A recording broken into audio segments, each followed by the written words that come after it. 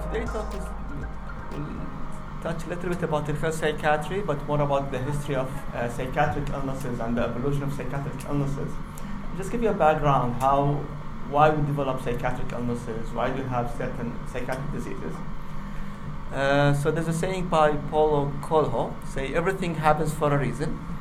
The hardest part is to find the reason. دكتور عادل دكتور عادل هني مكان قدام لا تخش ورا حياك دكتور عشان انام دكتور عادل استاذنا هو اللي دخلنا السيكاتري حابب السيكاتري دكتور عادل فيعني الفضل الكبير عليه دكتور عادل.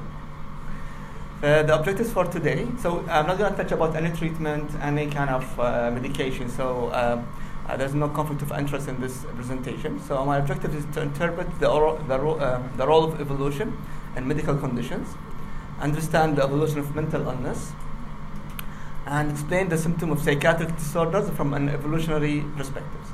Okay. So our bodies are amazingly well designed in many perspectives. يقول في سورة التين لقد خلقنا الإنسان في أحسن تقويم. It's amazing, and we study from physiological, from biochemical way, or neurological. It's well designed in a way that it's a miracle. But there are also some weaknesses that leave us vulnerable. All of us get sick. Whoever there gets sick for some reason, despite this kind of evolution in our bodies. So some scientists try to understand why do we get sick, why do we get weak, and some of them make sense in evolutionary perspective, and that's what we'll touch on later on. So why do we need to understand this? And understanding this process can help us understand our understanding of medical conditions and treating them. Maybe there's a way we can help understand how they evolve, how we can treat them in a way. Okay. So why we all have bodies that are vulnerable to diseases? Although that Allah created us in a way that well built and have all this kind of immunological and defenses, why do we still get sick? Why do we have an appendix and wisdom teeth? Although we don't use them, there's still no clear role for the appendix or the wisdom teeth. Why do we have eyes designed inside out, so that the nerves and arteries run between the light and the retina, and we have the blind spot? So these still all mysteries to the evolution. People who are studying evolution, and they don't understand why this kind of we are having genes that carry the appendix and the wisdom teeth. And why do so many people have anxiety and depression? So that's what we're trying to understand. Okay. So some of the evolution theories that there's a mismatch between design and environment. For example, in atherosclerotic heart disease, we know that our ancestors are designed to work all day, do heavy tasks, do like all this exercise while they're working. And nowadays, because of our sedimentary kind of lifestyle, we don't do much work. So our body is not designed to kind of store all the lipids. It's used to kind of burn all the lipids during this work. So now people start to develop more and more atherosclerotic heart disease. So the environment we are designed to is different than the environment we live in at these days. Obesity. So our body is designed to store fat because before the food resources were scarce. There's not much food resources. So our body is designed genetically to store more fat, because we know there's no food, there's no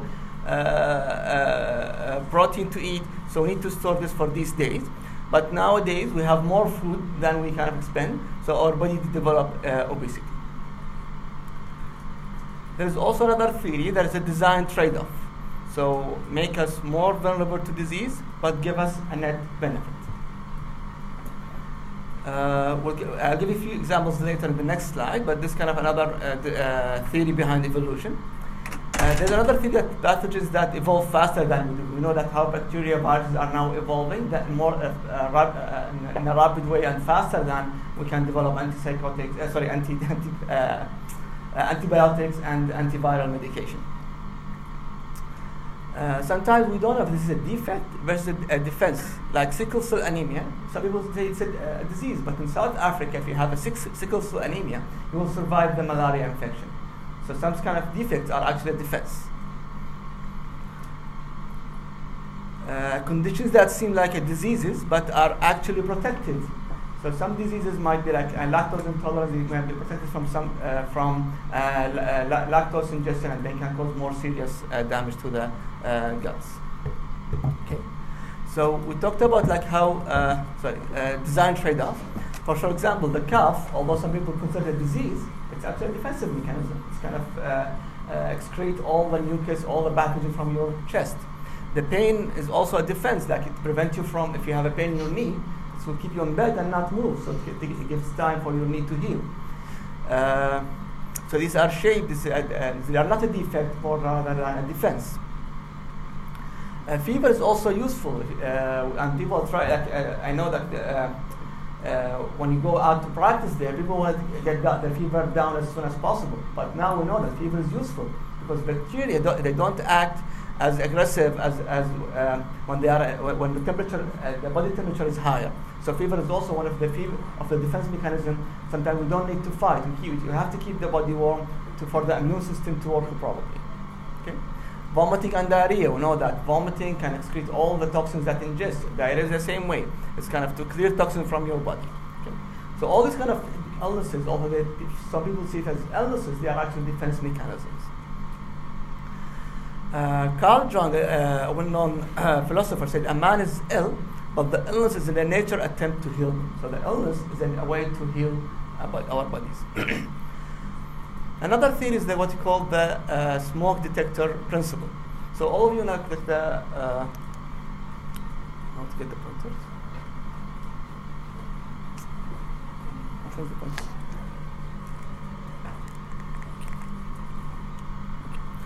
So the smoke detector alarm in our houses, many of us install it in our houses, and they know sometimes it goes off for the wrong reason. Although there is no fire, but we still get the fire alarm. But we need it when there's an actual fire in our house. So we cannot remove the fire detector if it goes off in odd times, but it's there to help protect us when there's a serious fire. Okay. So similarly, nature shaped our body set of defense mechanism when there's a real threat. Okay? So there's a small bacterial infection, we get the fever and we get all this kind of immunological response, all those kind of maybe not an aggressive bacteria, but we need this because there's an aggressive bacteria infection that will, so the same, like the small bacteria of the huge infection will both trigger the alarm, but we need them at the time of the real danger.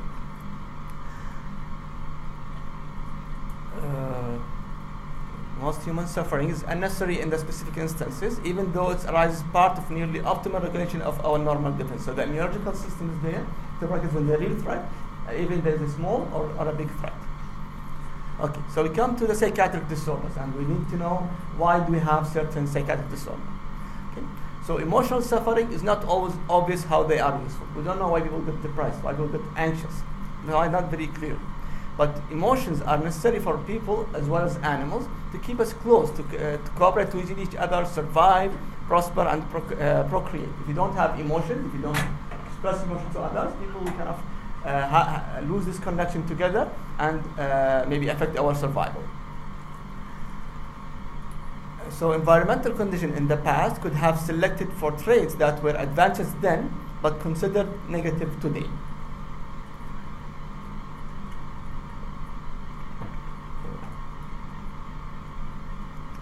So why do you still have this kind of conditions? One of the theories is that the natural or evolution was not strong enough to eliminate the genes that cause these kind of conditions. For example, Huntington chorea. We know that the onset of this illness at the age of 30 and 40. So at that age, these people who have this condition, although they inherit it genetically, they already have had a family and they have children, so they have already passed the genes to their offspring. So the environment is not strong enough to eliminate this kind of gene, because we know this kind of condition, when they get the Huntington chorea, it affects their life, and they maybe if they had early onset in their childhood, they'll not have been able to form a family and have offspring. Also, most of our psychiatric diseases are polygenetics, meaning we have more than one gene that causes condition. So it's very hard for the environment and the evolution to eliminate this gene, because it's not just single gene that can be eliminated by selection. It's also involved hundreds or thousands of genes and DNA mutations to cause a condition. So we know the schizophrenia, there's no single mutation that can cause schizophrenia. There's multiple genetic mutations, so it's very hard for the environment to eliminate these mutations. And it's also difficult to track how so many genetic regions evolve. Like we don't know which genes that evolve with time that led to the cause of these kind of conditions. Nowadays we understand also the immune system is part of many of our psychiatric disorders, and an overactive immune system, we know that with depression, schizophrenia, the immune system is overactive in these conditions, and it might be also a cause of these conditions. But as a human being, we need a strong immune system to keep us alive. But on the other side, having a strong immune system could have caused these kind of psychiatric diseases. So it's a design trade-off. So we have a strong immune system that kind of causes us to survive many infections and other conditions. At the same time, having a strong immune system causes psychiatric disorders. So this is what we call one of the theories that explain psychiatric disorders. Okay. So one of the psychiatric disorders we try to understand is bulimia nervosa. So why people get bulimia nervosa? So our body is designed that we have a few calorie intake. But in the past, food resources were scarce. So our design that our body knows that we're not going to get too much fat. So when food is available, when you are hungry, to eat more and store as much fat as you can. So what happens when you go on diet? So you're going to starve. You're going to eat more. When you store more fat, what will happen? So you have excess food, so you're not going to eat. So this is a kind of a vicious cycle. So you feel that there is no much fat, there's no food, so you start dieting. But then when you eat more and you get very hungry, you eat a lot of fat, so you go on a strenuous diet. So that's the issue with bulimia nervosa. How you explain from evolutionary point of view that the body is designed that you're going to store fat as much as you can when there's opportunity to eat. But when the brain knows that you are eating a lot, you're going to go into diet, and that's going to trigger the need to eat more, and that's going to trigger this cycle of dieting and eating more lots of food, and this is going to go this cycle of bulimia nervosa. Okay. The next one, maybe more kind of clear disorder to explain from evolutionary point of view, is panic disorder or panic anxiety. So in the past, people were living in a tribes, and it's very dangerous to leave your tribe. So when you are outside your tribe, it's very dangerous. You're going to be attacked by enemies, by wild animals. So we have this instinct in our bodies to keep us close to our home and keep us find a way to our home. So your brain is designed from evolutionary point of view that whenever you can't find home, there's catastrophe going to happen. So that's what happens in anxiety disorder or panic. Whenever you're outside home, your brain is designed in a way that he's going to panic because he cannot find home. So that's one of the ways to explain panic anxiety. Social anxiety is the fear of people more kind of high what's the word for it? High in the hierarchy. So you have this anxiety when you present in front of them, when you see the head of the tribe, when you see the head of the mayor of the city, you get this anxiety. Because that's in the past, this kept the order in the tribe. If you don't respect the higher in the hierarchy people, you're going to be expelled from the tribe and you're going to be left away from this tribe. So the social anxiety is an instinct in us to keep us in peace at home with our group. So shame and embarrassment come from not knowing your primeval rank. So if you're lower down in the rank, you have to respect people above you. So that gives us a social anxiety. Okay. You know this? This is the only ancestor we had that he had no fear of heights. Okay. And he's distinct now. Okay? So people in the past who had no height phobia, what happened to them? They are all distinct now. Okay? They all died because they fell from height and they died. So this who has who was not afraid of height fell off in a cliff and died. So that's why all of us have height phobia. Okay? So that's kind of how it explains from evolutionary perspective that we all have height phobia. This guy. So people who are not afraid of animals, what happened to them in the past? They got eaten. Yes. So animal phobia, all of us have animal phobia. Why? Because this who was not afraid of monsters became a meal for a dragon. So they were eaten, and all of us inherited the gene that give us the animal phobia. Those who didn't were killed. So the syndrome of panic is just a fight-or-flight reaction that's going off at the wrong time. Remember the smoke detector theory? So that's another way how we explain anxiety. That's the alarm is going off at the wrong time. There's no actual threat, but we get this anxiety. So some people who have anxiety disorder, they have a defect in their alarm in the brain. So with a minimal trigger, this alarm is going off. So if you have kind of a mild palpitation, all of us have sometimes a mild palpitation, right? You feel your heart is pounding, or you feel like you're dizzy, or you feel like tight in your chest. So usually it doesn't trigger the alarm. But people who have anxiety disorder, they have a malfunctioning alarm service, and the brain is unable to distinguish between a real threat and a harmless threat, and kind of just trigger the alarm, and you have the full symptoms of a panic attack. So you get the sweating, the heart palpitation, you feel you're gonna die, something bad gonna happen because the alarm went off at the wrong time. Okay. So for our ancestor, the ability to flee at the least hint of danger was essential. So our ancestor, if they feel there's a danger coming, even if they don't see it, if they hear what's called a loud bang, meaning that maybe an animal coming, so we have to run. So they have to have the flight response activated. So they get their heart start to race, your blood pressure goes up because preparing you to flee from the scene. But at this time, we don't have this kind of reaction needed to a fly situation because we are mostly safe. But this alarm is built into us to kind of help us in this situation. So we know that to treat anxiety disorders, one of the techniques is psychotherapy. So what do? So we try to regulate this alarm, that not every threat is a real threat, and just to experience the environment as a safer, and we set off the anxiety threshold again down. So not every alarm set off, and not every trigger set off your alarms, like fixing your fire alarm not to get off, set off at the wrong time.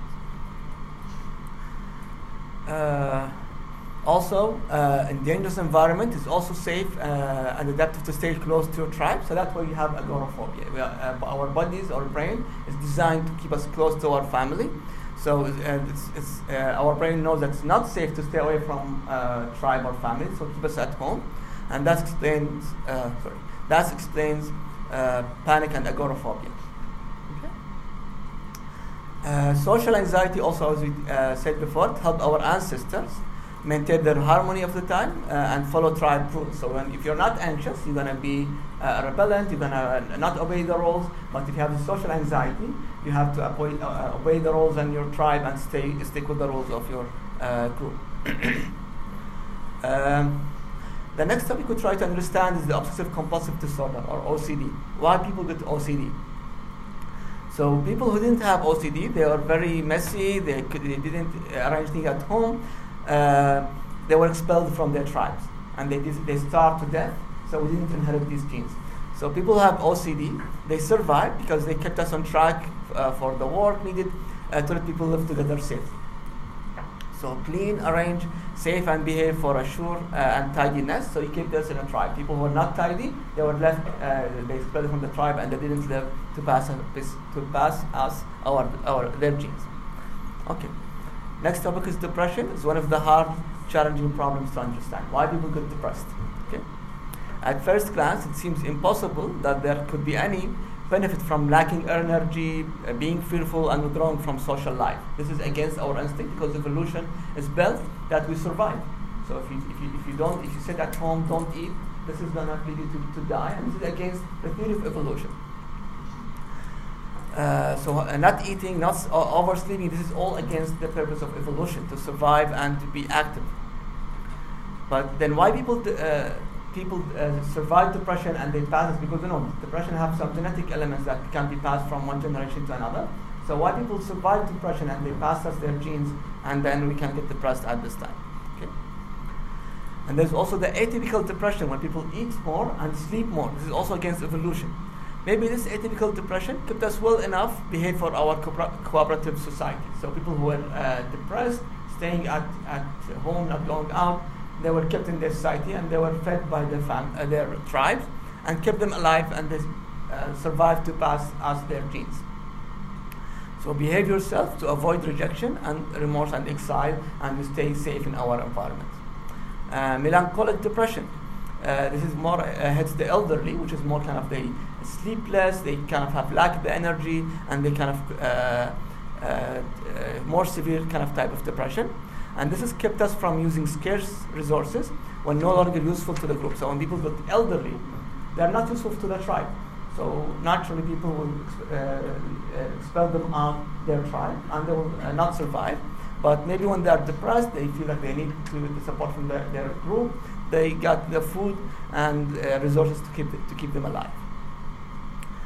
So take one for the team if you are too old or too ill. So people will look after if you are ill or too old. Okay. Another theory is behind the depression is the starving deer. Okay. So this deer is living in a snowy city. If he was running all day and looking for food, what would have happened to this deer?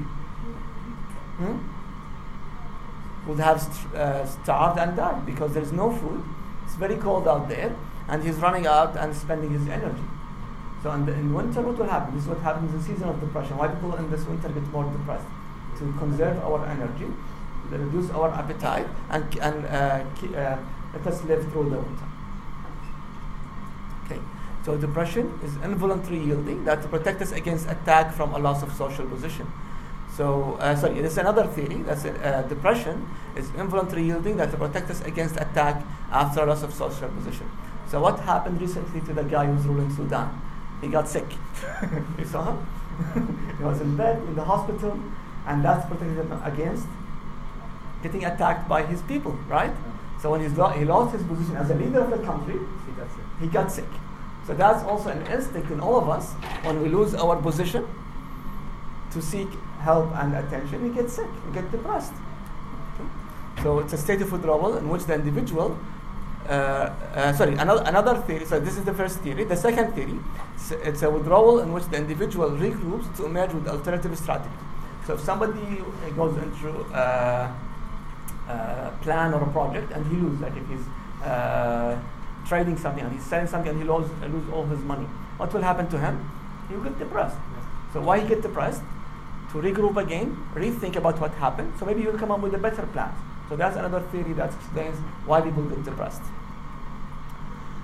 And people who are very active, who kind of involved in multiple tasks, like you are as a medical student and you're active, you want to pass your grades and get past medical school, but sometimes something happens that affects you and you feel like you're losing your goals, there's nothing to live for in life.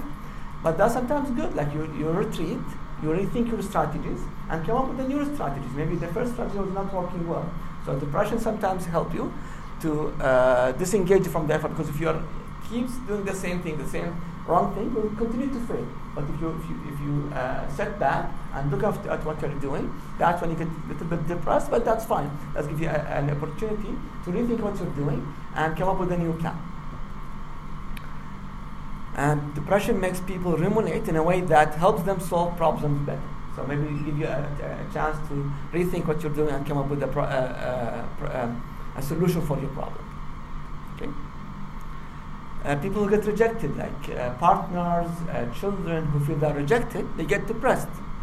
So if people get rejected from their family, and if you don't get depressed, what will happen? The family will throw them away from the family. But if they get depressed, they feel like they will attract what? The attention of their family, to keep them maintain their social harmony and cohesion in our ancestor. So when people get depressed, usually they seek attention, emotion, and people around them try to support them as much as they can. And this is one of the Australian groups had proposed that clinical depression is a mean to avoid social exclusion. So if people get rejected from their family and they're not depressed, people will not look after them and they get rejected from their family. Consciousness, the purpose of it is to keep us responsive to our companions and environment. So consciousness is a large player or a primary player in our depression, because if you don't have this consciousness, you're not going to feel the guilt feeling, you're not going to feel this kind of what's the other word for it? How you react to things. If you don't have consciousness, you're going to be kind of a cold, stern person that you're not going to respond to people around you. Then you're going to be rejected from your environment. But consciousness is there to help us stay in our environment. So a thoughtful understanding leads us to better solution.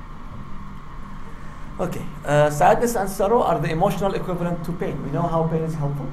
So pain keeps us from moving, keep it from to allow your knee to remember this example. Like if you have a pain in your knee, it's to prevent you from moving to give a time for your knee to heal. Same thing as sadness. Sometimes we need some of this sadness, sorrow for our emotions to heal.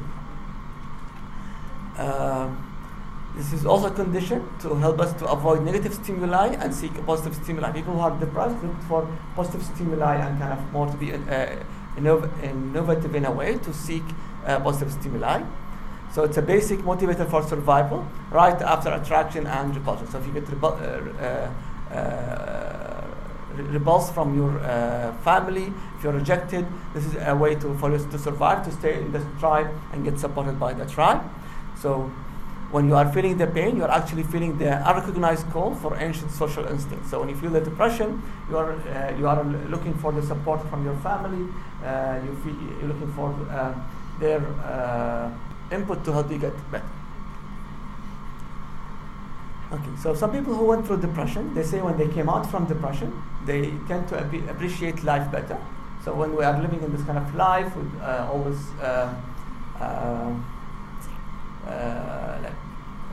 what's the word for it? How we're living life, not the opposite of sedentary. Active life, more like this rich life with all mobile phones, computer. We don't appreciate life how people in the past lived, like with all the scarce resources, no water in their home, no electricity.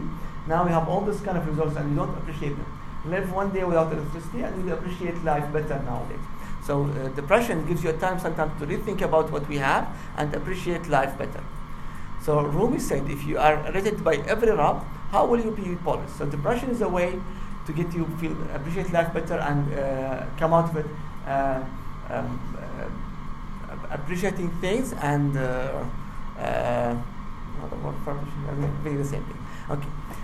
Where there is ruin, there is a hope for treasure. So sometimes when there are people depressed, we know there's poets, artists, when they are depressed, they are more creative. So in this kind of state, they come up with kind of more ideas or better things to kind of be creative and find treasure in this kind of states. Crying, studies have found that crying increases endorphins. And endorphins are the natural opioids. Like, you know what's opioids? The morphines help you feel better.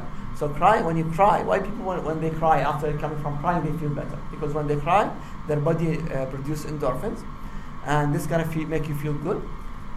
So crying is releasing tension, and as a result you feel better. So that's why people depressed. Sometimes this is kind of makes your internal endorphin release and make you feel better. So it's a defect, it's a defense. So maybe crying is a way of depression is a way of a defense rather than the effect we have. Okay. Frequently we see when we say people remitted from depression, they find a new strategy or really give them up a goal. They kind of renovate them to pursue life and get better after all. But I have to warn you, this is not the case with everybody. Not everybody goes through depression will come out from depression feeling better. We see some cases that they continue to have depression. So this is just a theory and doesn't explain all kind of depression we see in our life. So don't go put yourself in depression on purpose. This is not a good idea. Okay? Last thing I'm going to talk about is schizophrenia. We know that schizophrenia have multiple genetic factors, so it's very hard to eliminate schizophrenia by evolution. It have a steady prevalence worldwide. Throughout years, have said at 1% throughout the world. So if you go to Europe, you go to Northern America, Middle East, Asia, the prevalence is constant 1%. So why it was not eliminated? Schizophrenia is a condition that decreases reproduction, and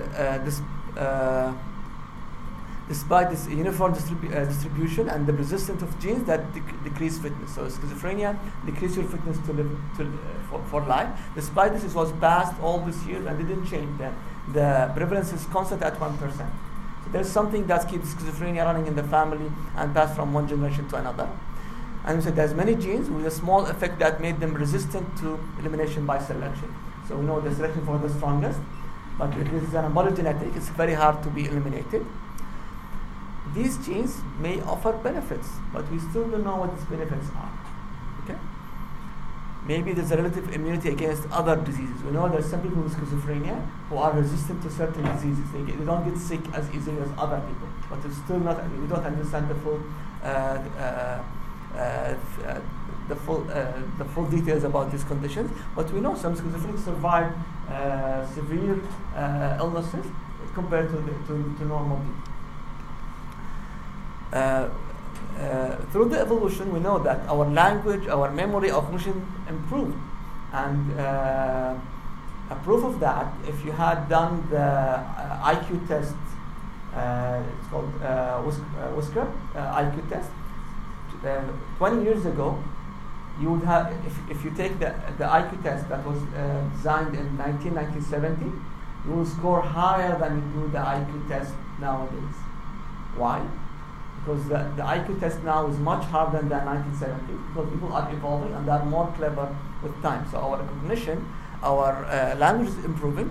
That's why they increase the bar for the IQ test. Every 10 years, they increase the bar to get a score of 120. It's different than when they were 10 years or 20 years ago. Okay, so our brain are evolving and getting smarter and smarter. And that pushed our brain close to threshold, which if you exceed it, this is called psychosis. So because our brain is evolving more and more, so that's why you get very close to that degree that if you get across that threshold, you get into psychosis and schizophrenia. It might be protective. How come schizophrenia can be protective? So we know they have delusions, hallucinations, they are disorganized, they cannot live by themselves. How is that protective for people? People who have schizophrenia usually they are very isolated. They don't go out much. They stay at home, so they avoided war. So these people were not killed in the war at that time. So they kept the gene of schizophrenia and they passed it to their offspring. They disorganized. They survived chaos. We know people with schizophrenia they can live in the street for years without to not have the same impact of if any of us live in the street for a couple of days. They live in the street, they eat from garbage. So that might be they survive chaos because they are disorganized and they're able to survive the chaos that they lived in. Creative. We know some schizophrenic found their way out. Okay? And Dr. Ali has a very nice book and he talks about this condition, how he's schizophrenia or bipolar. الحلاج. Schizoaffective بالعربي. But they're very creative. They created hundreds of books. Okay, although they have schizophrenic. Okay, so they're very creative. But the books they don't make sense. But they have followers. People are following them, and they were very creative, and they found their way out to live and pass their genes to us. Okay. To you. Yeah, okay. So we talked about consciousness, how it's important for us to have consciousness versus the instinct. So that might be the cause of their psychosis. They are more aware of things because delusions. They feel people are trying to hurt them. People want to do something bad for them. So that might be just their instinct. They are worried that people are going to hurt them. So that's why people develop psychosis. They also, they have hypofrontality, meaning they don't have this control about these thoughts. So all of us think that this person sitting over there might be planning to hurt me. But then I will think, Why does he want to hurt me? I didn't do anything bad to him. I didn't hurt him anyway. There's no reason for him to hurt me back. So we eliminate this delusion. But people with schizophrenia, they lack this hyperfrontality. They lack this kind of control, and they have hyperfrontality. So this delusion cross this kind of gate where we kind of filter these thoughts, and they come up with this psychosis. We spoke about how untamed instinct lead to wild inventions. So people who are schizophrenic, sometimes they come up with a way, and they come up with the new inventions because of their psychosis, because of their disorganization. They come up with a different way to how to live, how things way to deal with life. Okay? So people who are not afraid of the fire, people who are not afraid to seek things, they found fire because they are disorganized and they were hitting rocks with each other, and they found sparks and they discovered fire. So maybe the person who discovered fire was schizophrenic. Okay. Some people consider schizophrenia as a severe form of anxiety and depression, and we talked about the role of anxiety and depression in our life. And we know that schizophrenia is linked with high expressed emotions, and we spoke about that thing when you get the very the thin limit between creativity and getting sick. Okay. So as a conclusion, all in all, there are many theories. There is no single theory that explains the evolution of psychiatry. Little yet we can be sure about. So all these theories, there's nothing can be tested or we can be 100% sure about these all theories. And there's much room for logical synthesis that consistent with the clinical experience and scientific research. So we're still researching and we're trying to find out the logic behind psychiatric disorders. So these are the resources I used in our presentation, and thank you very much for listening.